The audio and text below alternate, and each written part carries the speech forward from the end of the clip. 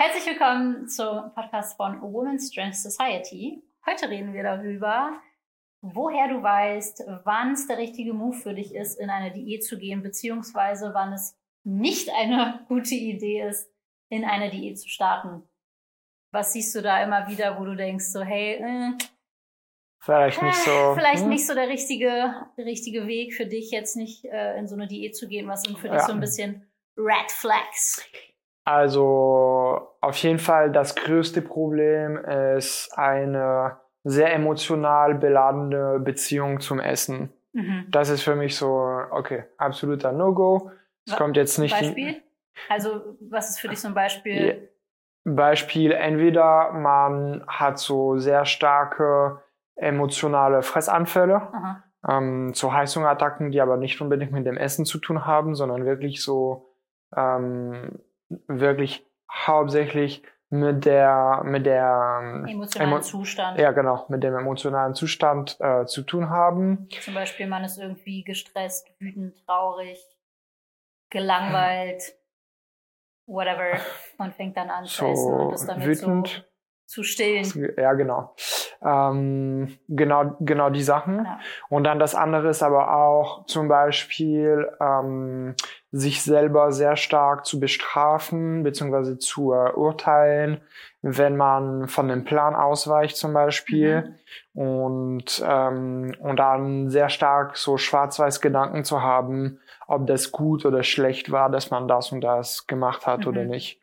Oder auch so sich mit Essen belohnen, also Essen als Belohnung ja, absolut. Sehen und so, ich habe jetzt irgendwie das und das gemacht und ich habe das gut gemacht und also gönne ich mir was. Ja. Und das ist dann Essen.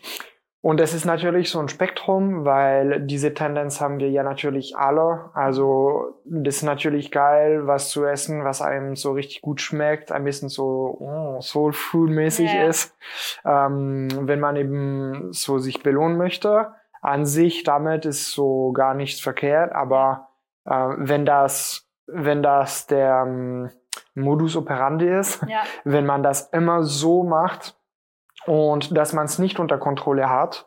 Das heißt, dass es so anstatt nur 2 Stück Schokolade sind, dann sind sehr schnell 2 Tafeln.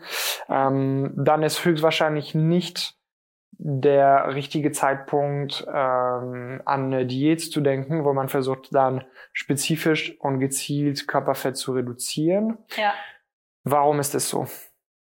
Da gibt's viele Gründe.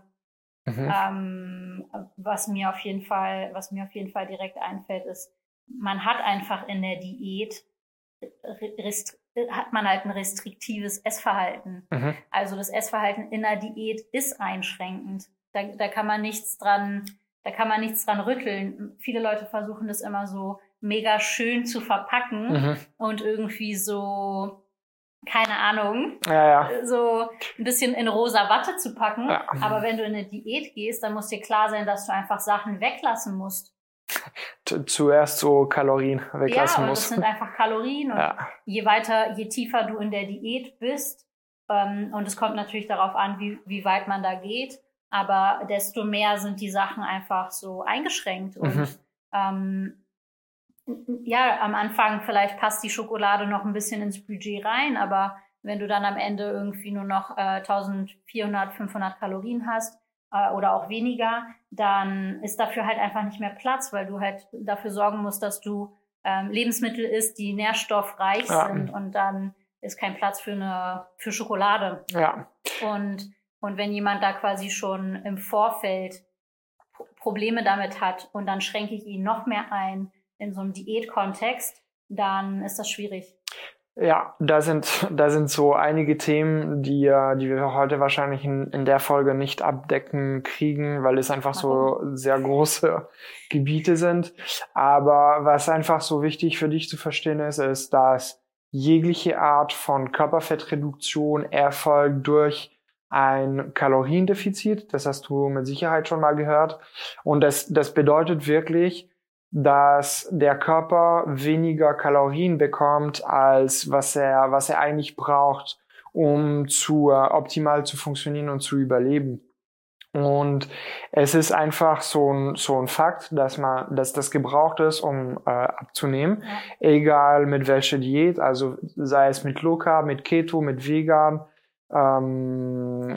Intermittent Fasting, bla bla bla. Kalorienzählen. Egal wie man das nennt, am Ende des Tages, dann nimmst du ab und du verlierst Körperfett, indem du weniger Kalorien zu dir nimmst, als was du eigentlich verbrauchst an dem Tag. Und das ist einfach so ein Zustand, was für den Körper Stress verursacht.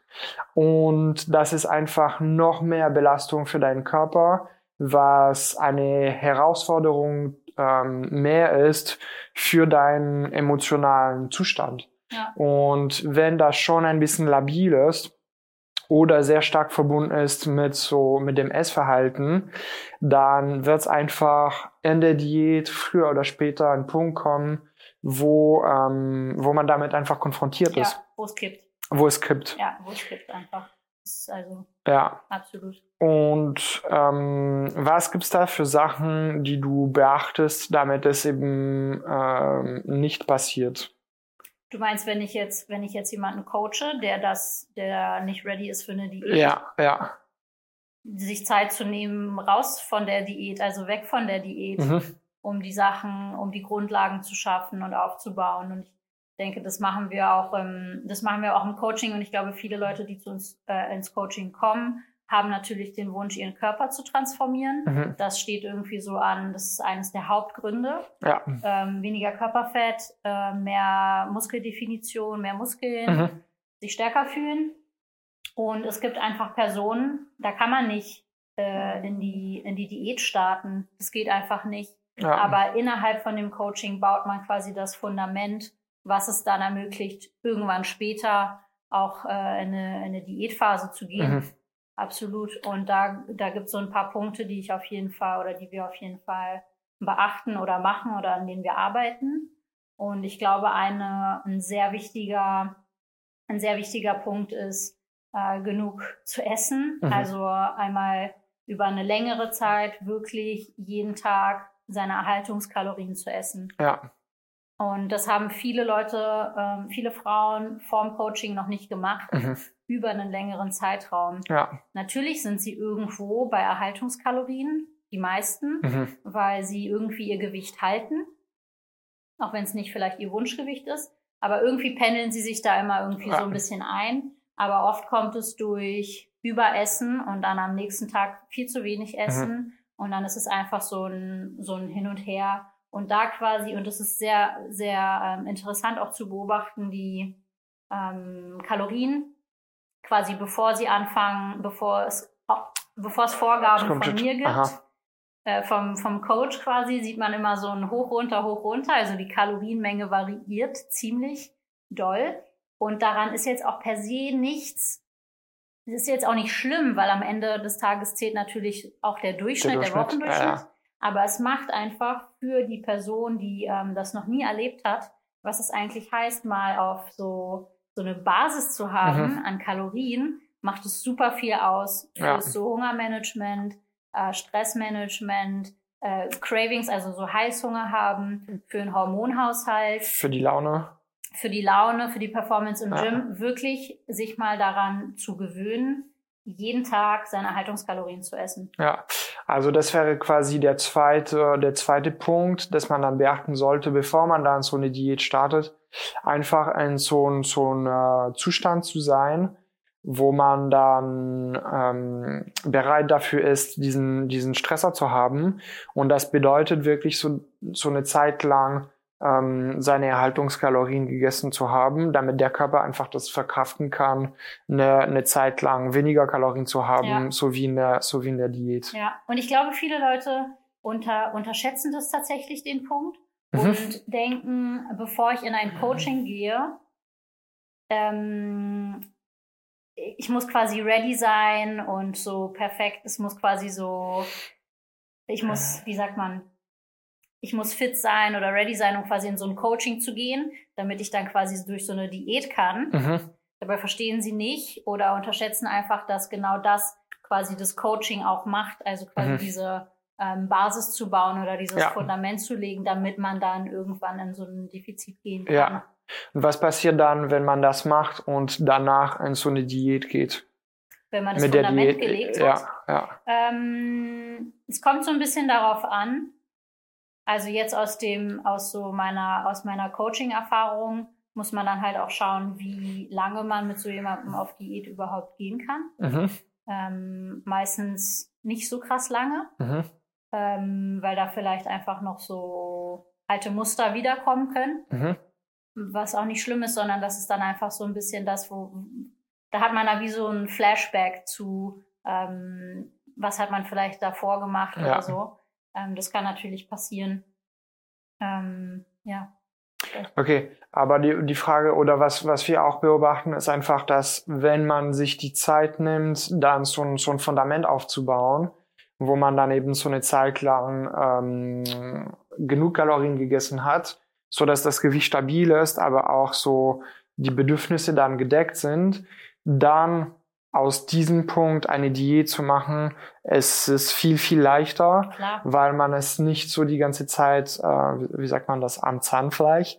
Man läuft es auch, ich weiß es selbst nicht. Ja, okay. Ja. Das ist nicht, dass man dann so grinden muss und dann nur so die auf die Reserven gehen muss die ganze Zeit, sondern man hat da einfach so ein bisschen Puffer. Und der Zustand vom Startpunkt ist einfach so viel, viel, viel besser. Und das macht dann die ganze Erfahrung von der Diätphase einfach so eine ganz andere, als einfach sich richtig fertig zu machen und immer weniger und weniger und weniger und weniger zu essen, weil der Startpunkt einfach so ein anderer ist. Ja, und ich glaube, man hat auch, wenn man so erstmal eine Phase gemacht hat von ich esse genug und gebe meinem Körper die Makronährstoffe, die er braucht und Mikronährstoffe, die er braucht, eine Zeit lang, dann hat man auch irgendwann anders Bock auf eine Diät. Dann ist es viel mehr so ein ich mache mich nicht, es geht dann nicht darum, sich fertig zu machen, weil oft wird eine Diät einfach von Leuten als etwas gesehen, womit sie sich so ein bisschen selbst bestrafen oder was sehr viel mit so Frustration und Negativität verbunden ist. Und dann wird es aber, nachdem man dieses Fundament gelegt hat und dann auf so eine Diät geht, mehr zu so einem, hey, mich interessiert dieser Prozess und ich will da durchgehen und ich habe jetzt quasi so daran gebaut, dass ich dieses Fundament gelegt habe und jetzt will ich gucken, wie ist es jetzt durch eine richtige Diätphase zu gehen, die einen Start und einen Endpunkt hat und ein Gewichtsziel hat und so weiter und so fort. Sehr gute Transition zum nächsten Punkt. Punkt Nummer 3, wann sollte man dann nicht so eine Diät starten? Ist, wenn man dann Probleme hat mit dem Gewicht auf der Waage oder wenn man sich dann so kein Gewicht legen möchte oder man hat einfach so ein stark emotionaler Bezug zu dem, was eben mit dem Gewicht passiert. Ja, weil ich kann es verstehen, dass wenn man sagt, hey, man hat irgendwie ein Problem damit, sich zu wiegen und man möchte aber abnehmen und dann gibt es ganz viele, die sagen, ja, dann wieg dich nicht und wir machen nur Fotos oder Umfänge. Ich finde es aber ein bisschen schwierig, mit so jemandem auf eine Diätreise zu gehen, wenn schon diese Zahl auf der Waage und sich wiegen ein Problem darstellt. Weil dann weiß ich, da ist irgendwas noch nicht so aufgeräumt oder rationalisiert, sondern es ist immer noch sehr emotional beladen. Das ist eine Sache und dann die andere Sache ist natürlich auch, dass wir quasi diese Daten sammeln vom Gewicht, Ab- und Zunahme, um dann zu entscheiden, wie wir die Ernährung steuern und gestalten können. Und das ist nicht die einzige Information, die wichtig ist, aber das ist so eine davon. Und dann kann es einfach sein, dass man dann so ein ziemlich großen Stück vom Puzzle verpasst und die Entscheidungen, die dann daraus getroffen werden, sind einfach so weniger gut, meiner Meinung nach, oder weniger spezifisch und helfen nicht, dann viel Klarheit zu haben über den Prozess, was auch wiederum eine Sache, die dann sehr stark belastend sein kann, weil wie wir dann die Sachen coachen, ist wirklich versuchen, so gut wie möglich eben diese Klarheit zu haben, sehr spezifisch zu arbeiten, so dass man ziemlich genau weiß, worauf man sich einlässt und die Erwartungen so richtig zu legen. Und das macht eben den Prozess von Körperfettreduktion viel, viel leichter, weil man weiß, so, okay, über die nächsten Wochen ist das und das und das erwartet. Habe ich das getroffen? Ja, mega gut, machen wir weiter. Nein, da müssen wir ein paar Sachen anpassen, sei es eben so von der Ernährung oder Schritt oder so Schlaf oder Training. Und wenn man das nicht hat, diese Information, das ist einfach so schwieriger, die Sachen zu steuern. Und dadurch entsteht ziemlich schnell und ziemlich leicht so ein bisschen Kopfkino im Kopf. Ja. Und sehr schnell sehen wir einfach, dass die Leute dann alles so über Bord werfen wollen, weil ja, es ist nicht so grounded sozusagen. Ja, Geerdet. Geerdet. Ja, was wolltest du sagen? Ich wollte sagen, weil es nochmal um so Gewichtszielsetzen ging. Ich finde schon, dass gerade wenn man mit einem Coach zusammenarbeitet, dass man dahingehend auch Ziele setzen sollte, weil der Coach sieht, also wenn ich eine Frau vor mir habe und sie sagt zu mir, hey, ich möchte meinen Wohlfühlkörper bauen und das ist mein Ziel, ich möchte mich wohler fühlen in meiner Haut. Natürlich wissen wir nicht, wo befindet sich das, wo befindet sich quasi am Ende, wenn sie durch mehrere Zyklen gegangen ist, ihr das absoluter Wohlfühlkörper. Ja, absolut. Keine Ahnung, kann ich nicht sagen. Aber ich kann trotzdem sagen, hey, für dich, so wie du aussiehst und so viel Körperfett, wie viel du hältst, ich würde dir auf jeden Fall empfehlen, so und so viel abzunehmen. Ja. Weil das ist meine Aufgabe als Coach. Das kann man nicht, das kann man selten selber gut beurteilen, wie viel man eigentlich abzunehmen hat an Körperfett. Ja. Und das ist genau meine Aufgabe, zu sagen, wir müssen so und so viel abnehmen, damit wir danach so und so viel wieder zunehmen. Und so weiter und so fort. Nach der Reverse Diet landest du nochmal hier und so. Ich gehe jetzt nicht in die Details davon, aber ich finde es schwierig, keine Gewichtsziele zu setzen und so ein bisschen nach Gefühl zu gehen, wo fühle ich mich denn wohl? Weil am Ende des Tages wird sich keiner wohlfühlen, wird wahrscheinlich keiner seinen Wohlfühlkörper erreichen am Ende von einer Diät. Von nur einer Diät. Ja, nicht nur von nur einer Diät, sondern generell nach einer Diät, weil nach der Diätphase bist du am dünnsten. Und das ist nicht da, wo du bleibst, sondern du nimmst danach auf jeden Fall ein bisschen wieder zu. Immer. Ja. Und deswegen schwierig, weil mir hat letztens jemand geschrieben, hey, ich habe mir kein Gewichtsziel gesetzt. Ich gehe einfach so nach meinem Empfinden, wann ich mein Wohlfühlgewicht erreiche. Oder so Körperbild. Und es ist meistens nicht so, dass du am Ende von deiner Diät das Körperbild hast von, so möchte ich dann für immer aussehen, weil du bist ja meistens ein bisschen zu dünn oder genau. Abgespeckt. Und da fehlt dann einfach ein bisschen wieder so Fülle. Ja. Und jemand anderes, der mir dann auch geschrieben hat, ich setze mir kein Gewichtsziel. Nee, ich setze mir kein Gewichtsziel, weil es mich so stresst und weil es mich unter Druck setzt. Und auf der anderen Seite hat sie aber gesagt, für sie ist es super, super schwierig, objektiv in der Diät, obwohl sie hatte schon 7-8 Kilo verloren, objektiv in der Diät dann für sich zu entscheiden, wann es genug ist. Das heißt, auf der einen Seite bräuchte sie diese Deadline, damit sie nicht einfach zu viel abnimmt, weil man verliert einfach so krass die Subjektivität. Am Ende von meiner Diät, die Objektivität, am Ende von meiner Diät war ich super lean für meine Verhältnisse. Das sehe ich jetzt, wenn ich so zurückblicke. Ich habe es damals in dem Moment hätte nicht ich auch so noch krass mehr wahrgenommen. Können. Ja, absolut. Auf jeden Fall. Ja, definitiv. Das ist so, da eben verliert man die Objektivität und deswegen ist, glaube ich, ist wichtig, da sich so ein Ziel zu setzen, damit man auch weiß, wann ist genug. Ja, und dazu gibt's auch eine Sache, die auch interessant ist, und zwar das Verhältnis mit der Körpergröße und mit so, wie stark man ist im Gym, beziehungsweise die Performance im Gym. Ja, ganz andere. Und ich habe neulich auf Instagram bei einem Profil von jemandem gesehen, wo eben drauf stand die Größe von der Person. Ich glaube, das war so 1,71. Ja. Und dann das Gewichtsziel war sie wollte von 65 auf 49 Kilo gehen. Wow. Und 49 Kilo für 1,71 ist sehr mager. Ja. Und da ist einfach so am Ende wirklich sehr wenig dran, Ja, so auf die Knochen. Und das ist auf jeden Fall so eine Sache, die problematisch ist, weil das Ziel an sich dann eben so das Falsche ist. Ja.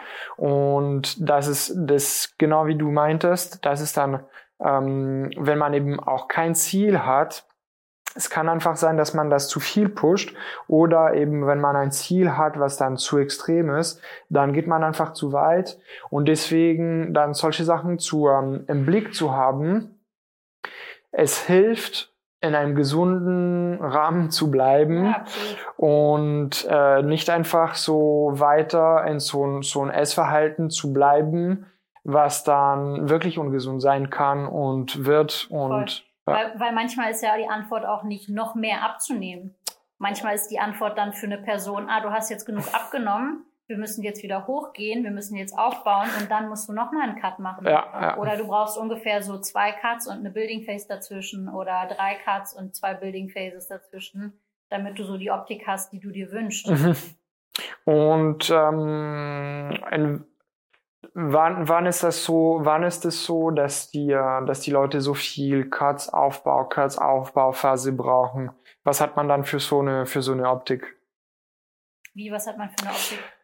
Ist es so, weil viele Leute fragen da oder sagen so, hey, ich will nur ein bisschen definierter aussehen, ich will nur 5 Kilo abnehmen, ich will hier ein bisschen Definition, ja, genau, die brauchen mehrere hier einen flachen Bauch, ich will ein bisschen so Curves. Ja. Und was ist denn deine Erfahrung nach? Wie korreliert das zu einem Bild, was diese Frauen dann im Kopf haben, was sie erreichen wollen? Also das Bild, was die meisten Frauen im Kopf haben, braucht auf jeden Fall wahrscheinlich 2 oder 3 Cutting Phases. Mhm. Ja. 2 oder 3 Diätphasen. Und ich meine jetzt damit nicht irgendwie wahllos rumdiätieren, sondern wirklich festes Ziel, fester Zeitraum, so und so viel muss runter. Und dazwischen Aufbauphasen. Ja. Kannst du noch ein bisschen so besser das beschreiben? Was ist das für eine Physik, für ein Aussehen?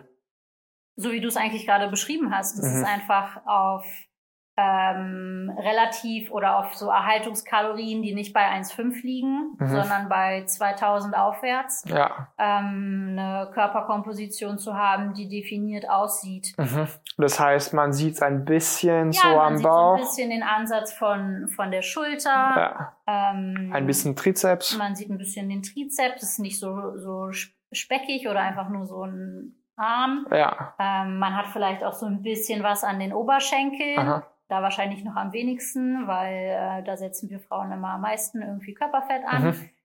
Und so leichte Linien am Bauch. So, ja. Davon rede ich. Ich rede jetzt nicht von von einem mega shredded Look, ja. den man am Ende von so einer oder für so einen Prep hat. Und wäre das für dich auch so ein bisschen so ein Red Flag oder so ein Grund, nicht direkt in so eine Diät zu starten, wenn jemand kommt mit so komplett falschen Erwartungen und ist so, hey, ich will einfach so in den nächsten 10 Wochen genau so einen Look haben, und dann merkst du direkt so, hey, die Person ist vielleicht nicht so erfahren im Training oder auf jeden Fall nicht so stark oder hat auf jeden Fall mehr als nur 5 Kilo abzunehmen, anhand von Körpergröße und so Erfahrungen im Gym. Es ist so eine Sache, wo du sagst so, hey, nee, du musst erstmal so ein bisschen checken, wie das Ganze funktioniert. Also oder? für mich wäre es kein Red Flag, aber ich würde der Person auf jeden Fall ziemlich klar kommunizieren, was eigentlich gebraucht ist. Ja. Weil ich das schon hatte, dass auch Kundinnen das Gefühl hatten, so, hey, ich mache jetzt diese eine Diät 12 Wochen, weil es halt nix ist. Und dann ist so... Was einfach nix ist, um so richtig krass in Shape zu kommen. Ja. Sind 12 Wochen einfach in der Diät meistens nicht genug. Ja. Sondern da brauchst du vielleicht ein bisschen länger, um wirklich mal das Körperfett auch wirklich abzubauen. Ja. Und deswegen haben wir auch bei uns im Coaching diese Transformation Roadmap, weil es darum geht, auch so ein bisschen den großen Prozess einmal zu zeigen. Ja. Und auch zu sagen, so, hey, das machen wir 1 Jahr, aber da, wo du hin willst, es dauert 2 oder 3. Ja. Wenn du cool bist, machst du es mit uns, weil wir kennen dich am besten dann. Wir haben dich begleitet.